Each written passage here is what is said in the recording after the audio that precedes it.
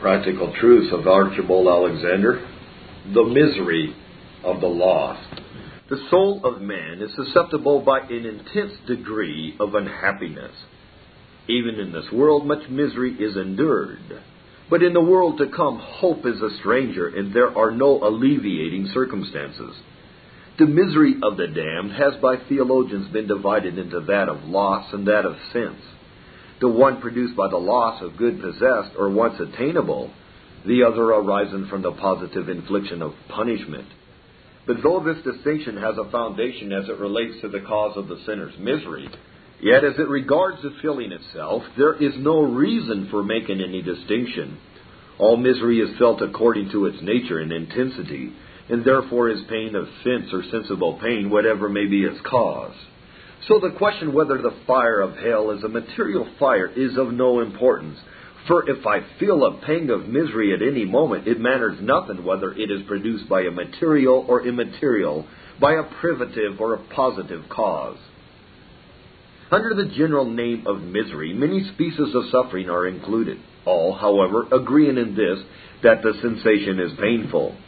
The feeling of fear is a very painful emotion, but in its nature very different from remorse. Excessive pain in our present state may be experienced through the nerves of sensation, but even here these sufferings differ, not only in degree but in kind. The headache, toothache, and lumbago are all severe pains, but they are not the same. These bodily pains differ exceedingly from the feelings of remorse or despair. Our capacity of pain seems to bear an exact proportion to our susceptibility of pleasure. Indeed, the same faculties and affections which are the sources of our happiness, when the objects suited to them are possessed, become the causes of our misery when deprived of those objects. By the same faculty, we perceive the beauties and the deformities of objects. The same moral sense is the instrument of the most exalted and soul-satisfying pleasure, and of the most intolerable anguish of which a soul is capable. Every affection and appetite affords pleasure when duly exercised on its proper object, but deprived of this, it becomes a source of intense pain. Though the nature of future misery to all lost souls is the same, yet the degree may differ to an extent which no man can estimate.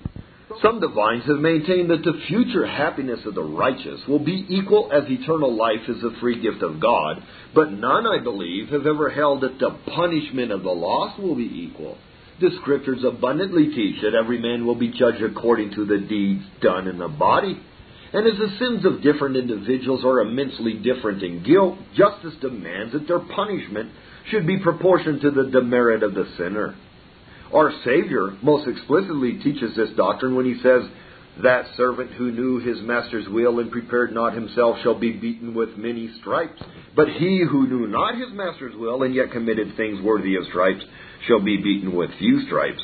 The guilt of sin is not measured merely or principally by the external act, but by the light and advantages enjoyed by some above others. The difference between sins against light and sins of ignorance is a manner concerning which common sense gives a judgment consonant with the rule laid down by our Lord. It does not appear that the cities of Galilee, where Christ spent most of his time, and where he wrought most of his beneficent miracles, were remarkable for external acts of immorality, and yet their sins were greater than those of cities proverbial for their wickedness, and consequently their punishment would be greater. His word should never be forgotten.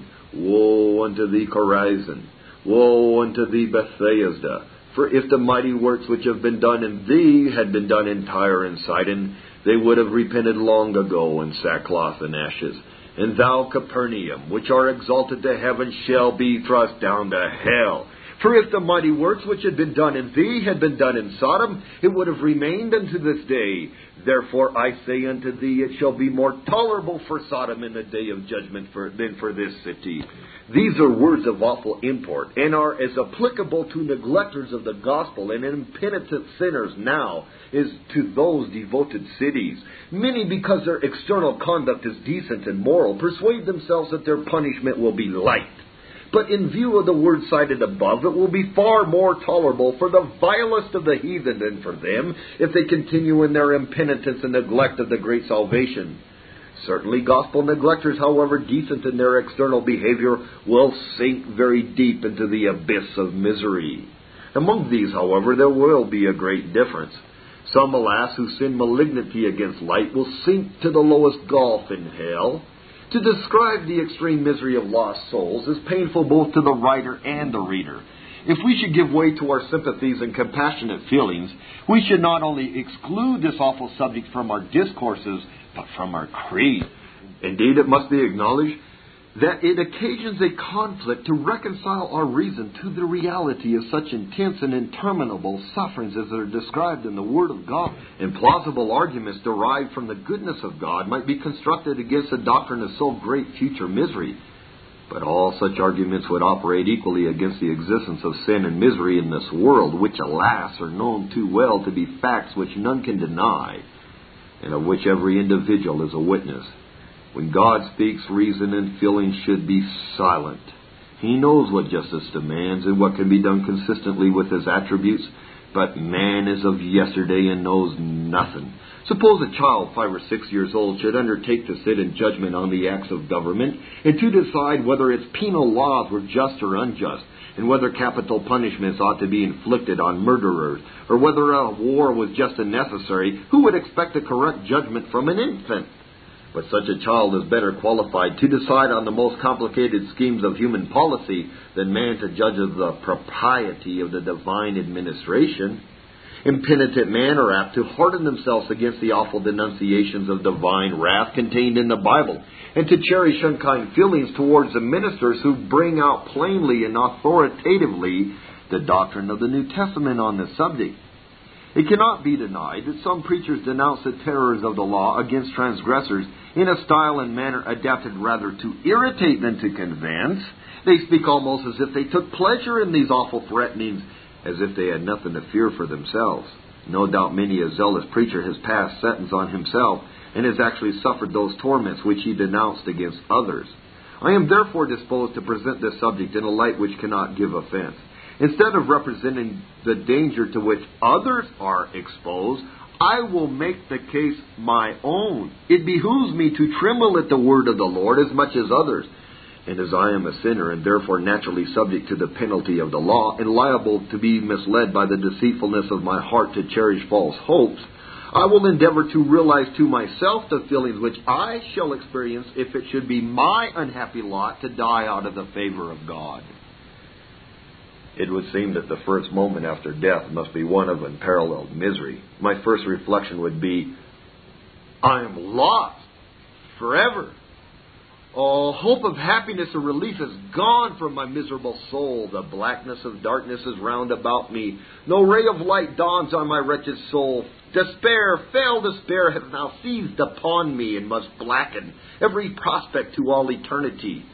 While in the world I could contrive to turn away my thoughts from this disagreeable subject, but now my misery like a heavy burden presses on me and is ever present. Go where I will, do what I will. While in the body and engaged in secular pursuits, I entertained a secret hope that there might be some mistake respecting the extreme misery of the damned, or that there might possibly be some way of escape not revealed. But now all these idle notions have fled like a dream when one awakes. I find hell to be no fable, but an awful reality.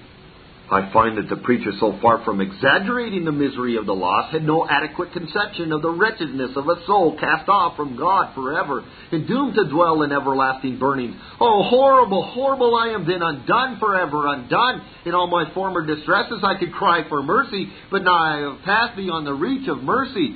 For the sake of momentary enjoyments and worthless riches and honors, I have bartered away my soul. Accursed folly! What benefit can I now derive from those earthly pleasures and possessions? They only serve as fuel to the flames which consume me. Oh, for one drop of water to cool my tongue, but for this I beg in vain. The time for prayer and for mercy is gone by, and my soul is lost, lost, lost. And through eternity I must expect no deliverance, no relief, nor even the slightest mitigation of my misery. Woe, woe, woe is me! It had been infinitely better for me never to have been born. If I had not enjoyed the offers of the gospel, if pardon and reconciliation had not been within my reach and often urged upon me, my anguish would not be so excruciating. But this it is which wrings my heart with unspeakable anguish, that I might have escaped all this misery. Had it not been for my own sin and folly, I might ere now have been in heaven. Others who heard the same sermons and belonged to the same family are now in Abraham's bosom, while I am tormented in this flame. Oh, that I could cease to be, but to fly from existence is impossible. Here I am surrounded by wretches as miserable as myself, but their company rather aggravates and mitigates my soul's anguish. I am reproached and cursed by all who ever were led by my counsel or example into the ways of iniquity. They dreadfully scowl upon me, and the fins of the pit, who were my seducers, now combine to taunt me with my folly. They never had the offers of mercy. The merits of a dying Savior were never offered to them. They seem to entertain a malignant pleasure, if pleasure it can be called, in witnessing my extreme misery. Oh, wretched man, whither can I flee? Is there no possible escape from this prison of despair? Can no one ever pass the gulf which separates this dismal abode from the regions of the blessed? None. Oh, if there could be a suicide of the soul, how happy should I be to escape from existence and to plunge into the gulf of annihilation, which once seemed horrible to my apprehension, but now desirable. This would be an oblivion of all my misery, but in vain do I seek to die. Death flies from me. And here I see those deluded souls who, by doing violence to their own lives, vainly dreamed that they were escaping from misery. But alas, from a burden which with faith and patience might have been borne, they have leaped into the fiery furnace. They are now convinced of the dreadful sin and folly of suicide, but they cannot repeat the act here. May I hope that time will lessen the horrors and the anguish of my wretched soul? Will my heart, so susceptible of the emotions of bitter anguish, by degrees become less sensible to these piercing pains and be more able to bear up under this overwhelming weight of misery? The question can only be solved by experience. Let me ask someone who has been suffering for thousands of years. Here comes Cain, the first murderer, who is still known to have upon him the stain of a brother's blood.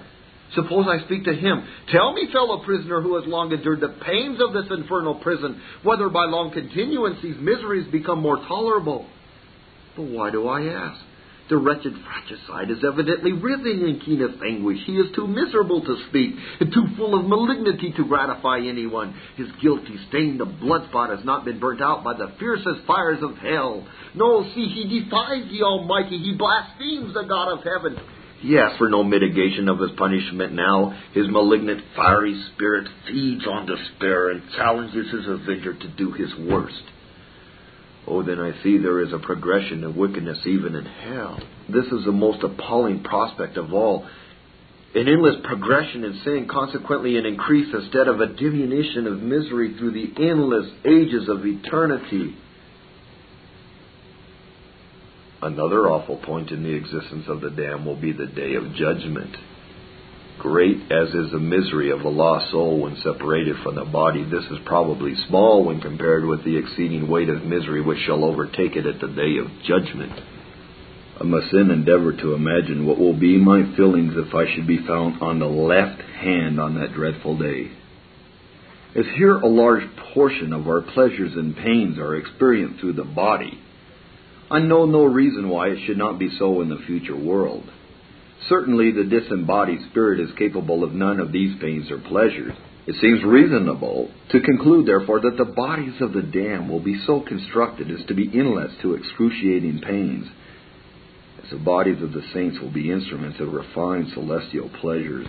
The person of the man is not complete without the body, and therefore the final sentence of condemnation will not be denounced until the selfsame body is raised from the dead and reunited to the soul, that having been partners in transgression, they may be associated in enduring the condign punishment of the deeds done in the body. The state of the lost soul before the judgment may be compared to that of a criminal confined in prison waiting for his trial. Let me then imagine myself to have died unreconciled and impenitent. In an unexpected time I hear the sound of the trumpet. And as it is the last trumpet, so it will be the loudest. The departed spirits confined in prison shall hear it, and their bodies long crumbled to dust shall hear it, and I shall certainly hear that awful, deeply penetrating sound. And I shall come forth coerced by an irresistible power. I shall again be clothed with a body, but oh, what sort of a body? Among millions of millions I am forced to appear. Oh, what a terrible majesty in the Judge, now coming with all his holy angels, now seated on his great white throne. Awful moment. The books are open. There are all my crimes of thought, word, and deed recorded, sins of omission as well as commission. Oh, for a hiding place under the rocks or cave, but no, I must appear, I must hear my sentence of condemnation and banishment. The misery of an age seems condensed in this moment. The tremendous sentence comes forth, depart ye cursed into everlasting fire, prepared for the devil and his angels. Imagination fails, I can write no more. Experience must teach the rest. The misery of the eternal loss cannot be adequately conceived, much less expressed. It cannot be exaggerated by any description, and this will be manifest if we consider what they know they have lost. All the good things which they enjoyed in this life they must leave behind. All their riches and honors and sensual pleasures are left at death. And for these there will be no substitute in eternity. The vicious cravings of the immortal soul will continue, but there will no longer be any objects to gratify them, for want of which, like some venomous creatures, when wounded, they will turn and prey upon themselves. A soul with its active powers and passions must be miserable if deprived of all objects suited to its gratification. We know scarcely any misery on earth more intolerable than a human being perishing for lack of bread or water. Hunger and thirst, if not seasonably gratified, are the sources of most excruciating pain. Now the soul can never lose its desire of happiness. How miserable then must it be when this insatiable desire meets with nothing to gratify it? It is strongly represented by our Savior in the case of the rich man in hell who cried for one drop of water and said, I am tormented in this flame. The soul of the sinner will be its own chief tormentor. It is possible that all the torment experienced in hell will be the natural consequence of sin. Malignant passions are in their very nature attended with misery. For as benevolent affections are beatific, so malevolent feelings are accompanied with misery. Here these malignant passions are held under restraint. And while we are in the body, there are instinctive natural affections which counteract the malevolent feelings which exist in the depraved heart. But in eternity, all restraint will be removed, and the native wickedness of the heart will act itself out. There are no natural affections there. All will be unmixed malice, envy, and wickedness. Let any moral agent who is totally depraved be abandoned to himself, and he must be miserable. His own passions will become his everlasting tormentors. He will carry a hell in his own bosom. But of all feelings of misery, none is so intolerable as remorse. The conscious or moral faculty, as it is the principal source of the most pure and sublime enjoyment to the righteous, so it is to the lost a scorpion which will forever sting the soul with inexpressible anguish. The consciousness of having done wrong, of having sinned against God, and of being the cause of its own destruction is a kind of hell as dreadful as any which we can conceive. The lost soul will forever have the conviction clearly impressed that it is its own destroyer, and that heaven with all its joys has been lost by its own sinful folly and neglect. And the bitterest ingredient of all in the cup of misery is despair, black despair. Oh, if there was the most distant hope of release at some future period, it would mitigate the anguish of the suffering sinner, but despair admits of no alleviation. Men may here dream of a deliverance from hell after a long time of suffering, but the delusion will vanish as soon as they enter eternity. They will then find that the Word of God, which denounced eternal destruction on impenitent sinners, was not a vain threat. That God will not spare the guilty, but will punish them with everlasting destruction. Oh, my soul, consider now how you will be able to endure such misery as must be experienced by all the lost, but especially by those who have enjoyed the light of the gospel. Canst thou fortify thyself against all this misery? Wilt thou be able to endure it with patience? Only imagine your condition millions of ages hence, still writhing in anguish, still belching out horrid blasphemies, still covered with the blackness of darkness, still without a ray of hope. Not a moment's ease during this long period. Oh, my soul, will you not make one vigorous effort to escape so great misery? Will you not strive to flee from the wrath to come? Life, eternal life, is still within your reach. Lay hold on the prize. Press on to the kingdom. Take refuge in the cross, and you will be safe. The following tract, written for the American Tract Society by Dr. Alexander, is called The Day of Judgment. That a just God will render to every man according to his character and works is a dictate of reason. Conscience also intimates to every man when he sins that he deserves to be punished. And when we see or hear of great crimes committed by others, such as murders, perjuries, robbery, or treachery, we feel something within us demanding that such should receive condign punishment. But we see that the wicked are not always punished in this world according to their evil deeds. It seems reasonable, therefore, to expect that there will be a judgment after death. We are not left, however, to the mere dictates of reason on the subject. God in His Word has revealed in the clearest manner that there will be a day of reckoning at the end of the world. This day is appointed and will certainly come. It is not so certain that we shall ever see the sun rise again as it is that we shall see the day of judgment. The Lord Jesus Christ is also appointed to act as judge on that day, because He hath appointed a day in which He will judge the world in righteousness by that man whom He hath ordained. Acts 17:31. For we must all appear before the judgment seat of Christ, that everyone may receive the things done in his body according to that he hath done, whether it be good or evil. 2 Corinthians 5:10. When this awful day will arrive is a profound secret, not revealed to any creature in the universe. But we know that it will come suddenly and unexpectedly on those who shall then be on the earth. As it was in the day of Noah and of Lot, so will it be in the day of judgment. Men will be pursuing their common worldly business and amusements without apprehension of danger when the sound of the last trump shall be heard.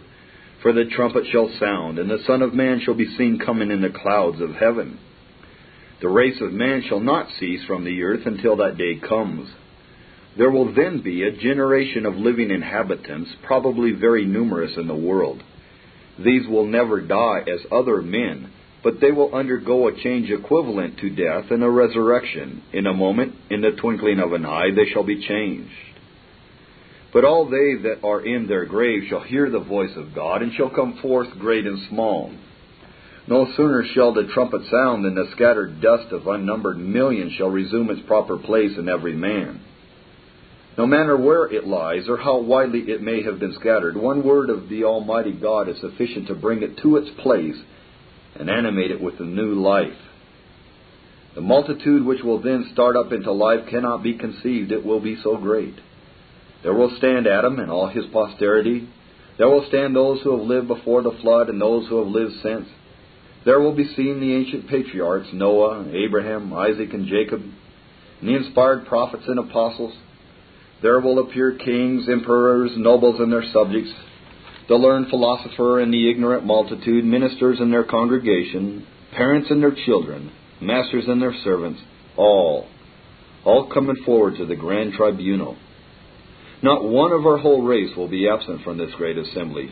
There, listener, shall you and I stand, trembling or rejoicing. It is useless to inquire where room can be found for so great a multitude to stand, for this will be a day of miracles.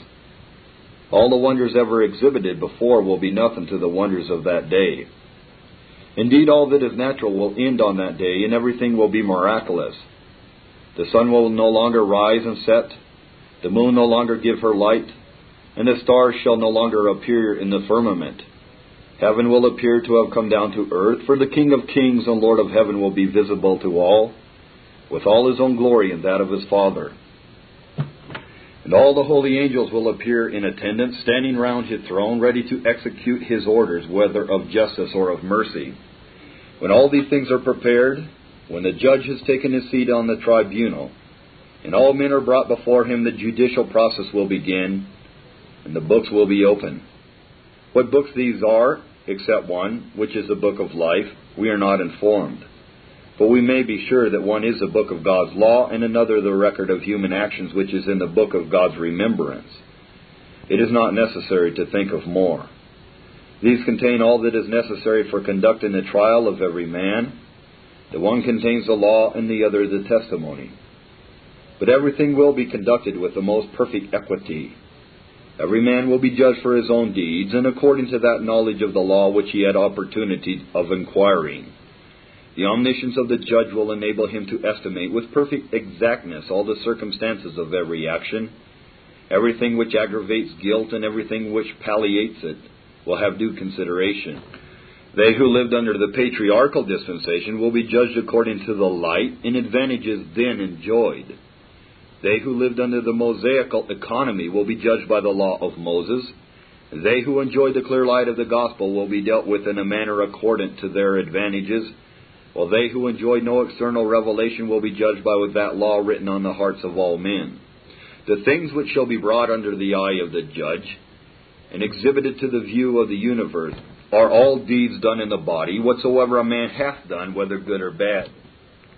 Every secret thing. For God shall bring every work into judgment with every secret thing, whether it be good or whether it be evil. Ecclesiastes 12:14. Every idle word. I say unto you that every idle word that men shall speak, they shall give account thereof in the day of judgment. Matthew 12:36. The thoughts of the heart shall also be made manifest.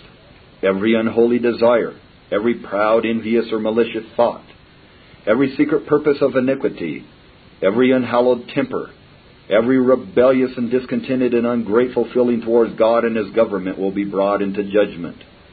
And the inquiry will extend not only to positive acts, but also to omissions of duty. Great as is the number of the acts of wickedness, the catalogue of omissions will be greater and not less criminal. The first sin of this sort which will claim the attention of the judge will be the omission to entertain and cherish right sentiments towards God. No more heavy charge will be brought against any individual on that day than that he neglected to love the Lord his God with all his heart and soul and mind and strength.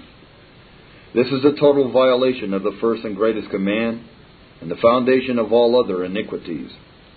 The neglect to believe on the Lord Jesus Christ when He was offered to us a complete Savior in the gospel will to the unfruitful hearers of the word be an accusation of the highest kind. The heinousness and enormity of unbelief which now affects the consciences of men so little will on that day appear in a glaring light. It will not be strange if it should call forth reproaches upon the unhappy culprit from devils who never had a Savior provided, and from heathen who never had a Savior offered to them. In that account which our Lord has given of the process of the judgment in the 25th chapter of Matthew, the neglect of kindness to the saints by visiting, comforting, and aiding them is the only thing mentioned. Whatever else then may be noticed, we are sure this will not be forgotten. The whole passage is so solemn and interesting that it deserves our deepest attention. When the Son of Man shall come in His glory, and all the holy angels with Him, then shall He sit upon the thrones of His glory, and before Him shall be gathered all nations, and He shall separate them one from another, as the shepherd divideth his sheep from the goats. And He shall set the sheep on His right hand, but the goats on the left. Then shall the King say unto them on His right hand, Come ye blessed of my Father, inherit the kingdom prepared for you from the foundation of the world. For I was a-hungered, and ye gave me meat. I was thirsty, and ye gave me drink. I was a stranger, and ye took me in. Naked, and ye clothed me. I was sick, and ye visited me. I was in prison, and ye came unto me. Then shall the righteous answer Him, saying, Lord, when saw we thee hungered, and fed thee? Or thirsty, and gave thee drink? When saw we thee a stranger, and took thee in? Or naked, and clothed thee?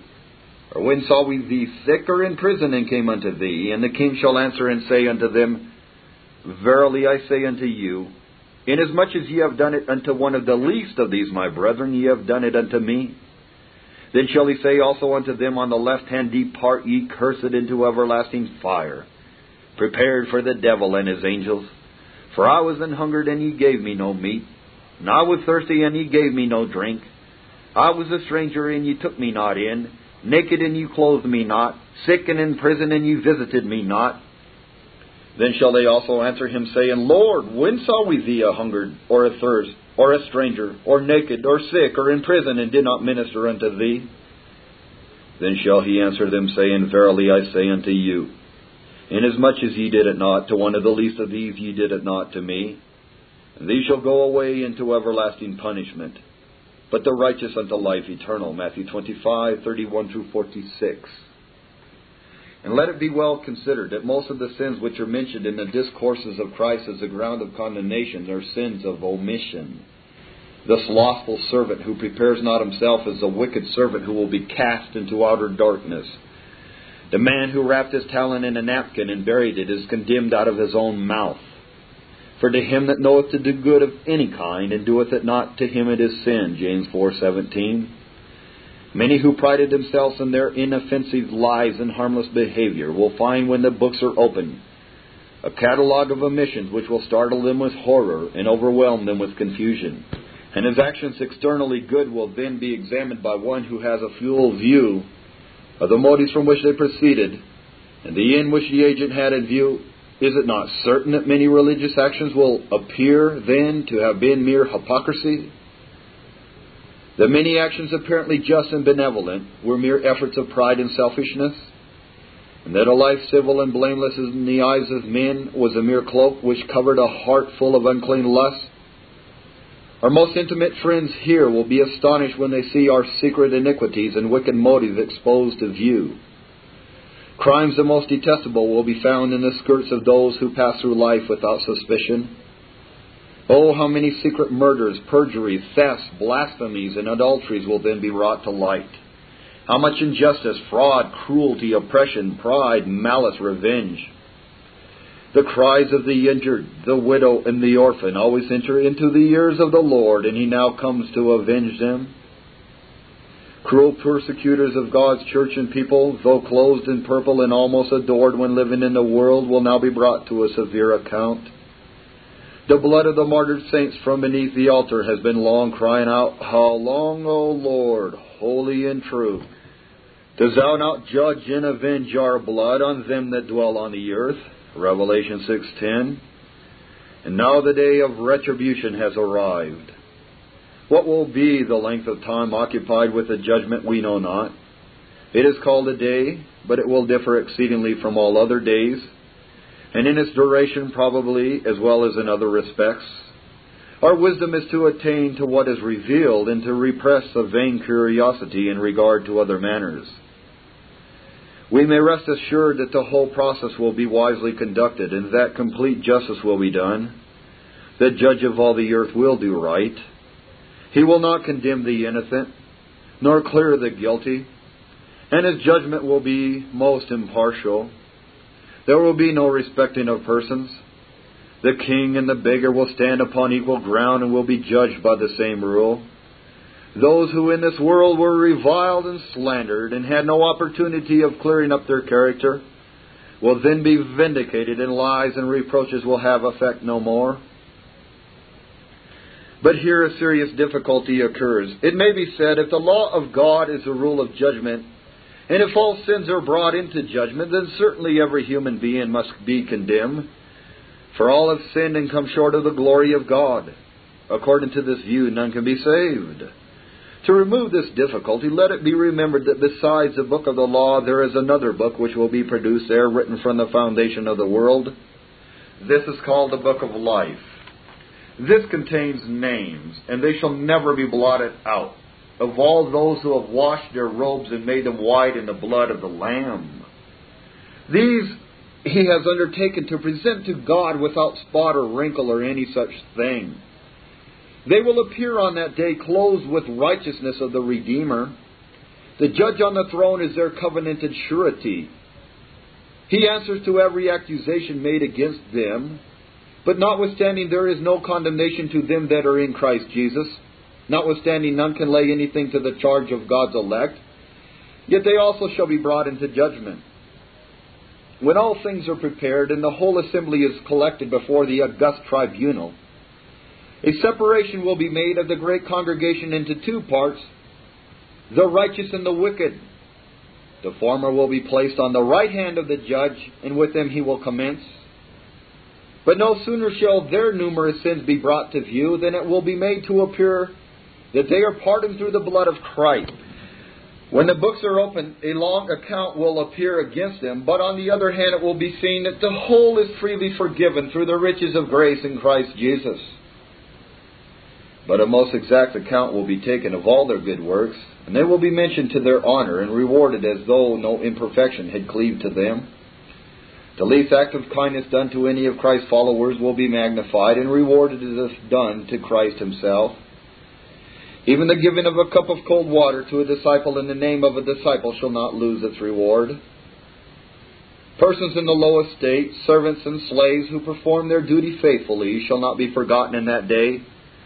For whatsoever good thing any man doeth, the same shall he receive of the Lord, whether he be bond or free. Ephesians 6:8.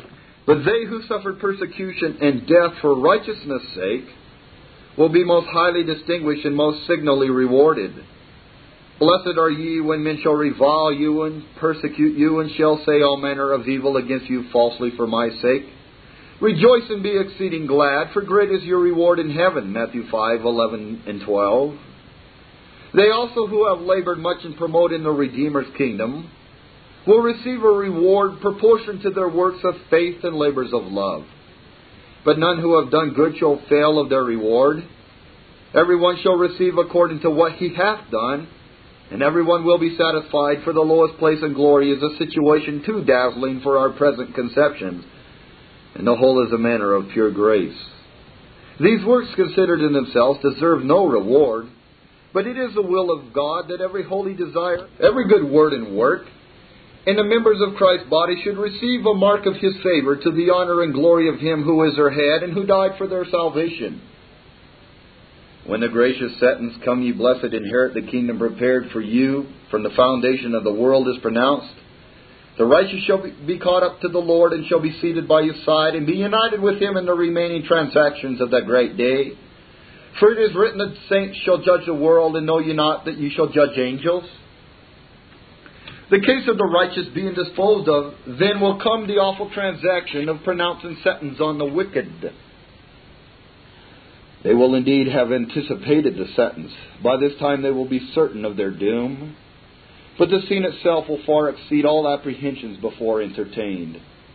To behold the face of inflexible justice turned towards him, to hear the irreversible sentence of condemnation, that too from the mouth of the benevolent Son of God, to feel in the inmost soul the justice of the sentence, to be as certain of everlasting damnation as they are of existence, are things concerning which we can speak now, but of which we can form but very feeble conceptions compared with the dreadful reality.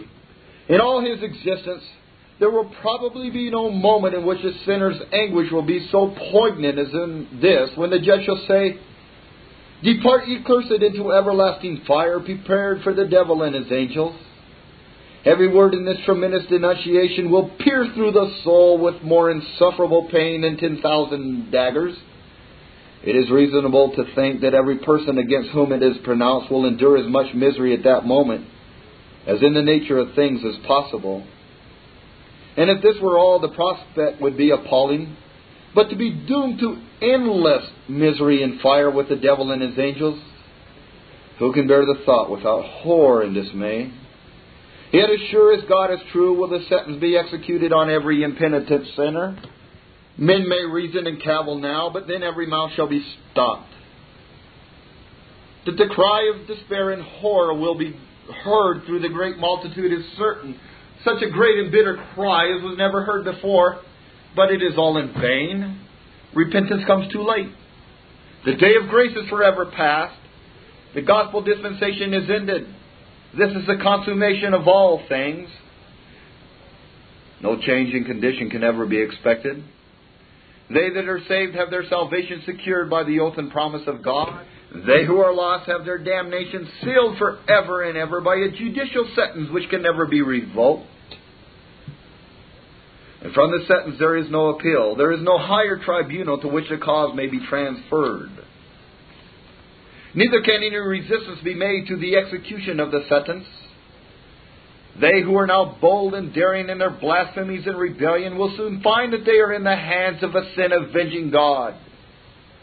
It will belong to the holy angels who are mighty in power to execute the sentence of the judge.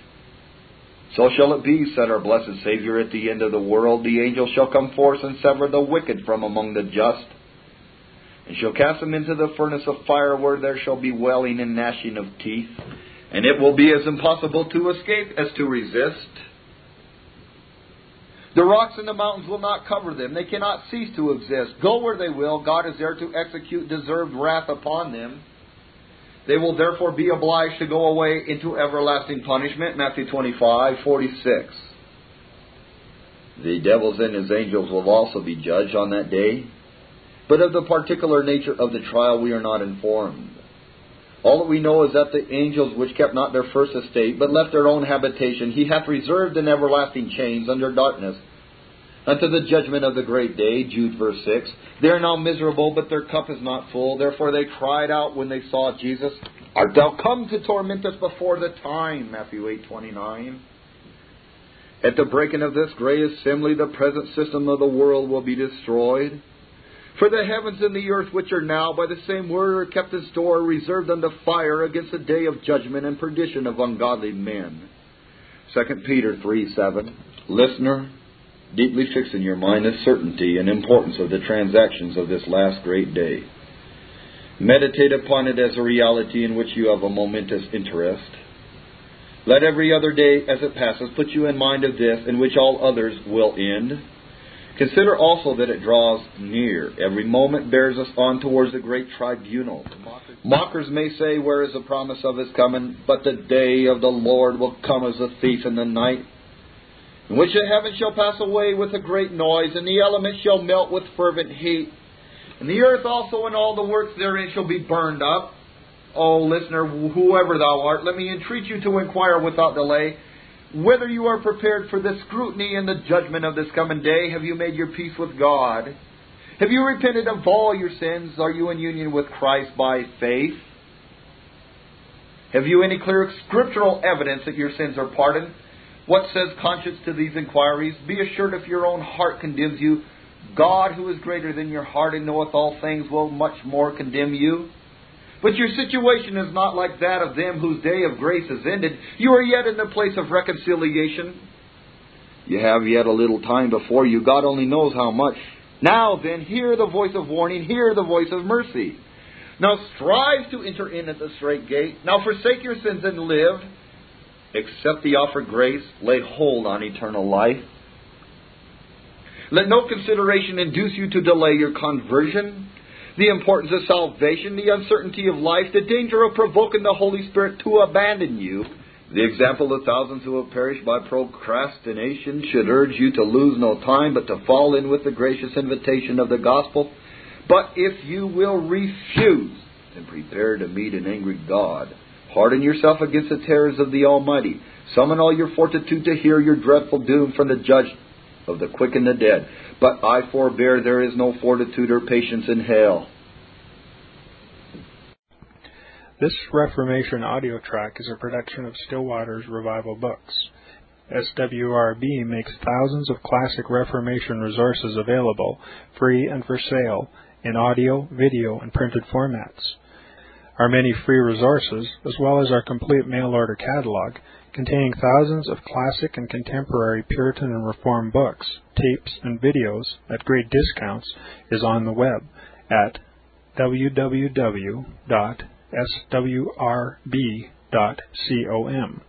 We can also be reached by email at swrb@swrb.com, by phone at 780-450-3730, by fax at 780-468-1096, or by mail at 4710-37A Avenue, Edmonton, that's Edmonton, Alberta, abbreviated capital A, capital B, Canada, T6L3T5. You may also request a free printed catalog. And remember that John Calvin, in defending the Reformation's regulative principle of worship, or what is sometimes called the scriptural law of worship, commenting on the words of God, which I commanded them not, neither came into my heart, from his commentary on Jeremiah 7:31, writes, God here cuts off from men every occasion for making evasions, since he condemns by this one phrase, I have not commanded them, whatever the Jews devised. There is then no other argument needed to condemn superstitions than that they are not commanded by God. For when men allow themselves to worship God according to their own fancies, and attend not to His commands, they pervert true religion. And if this principle was adopted by the Papists, all those fictitious modes of worship in which they absurdly exercise themselves would fall to the ground. It is indeed a horrible thing for the Papists to seek to discharge their duties towards God by performing their own superstitions. There is an immense number of them, as it is well known, and as it manifestly appears. Were they to admit this principle, that we cannot rightly worship God except by obeying His word, they would be delivered from their deep abyss of error.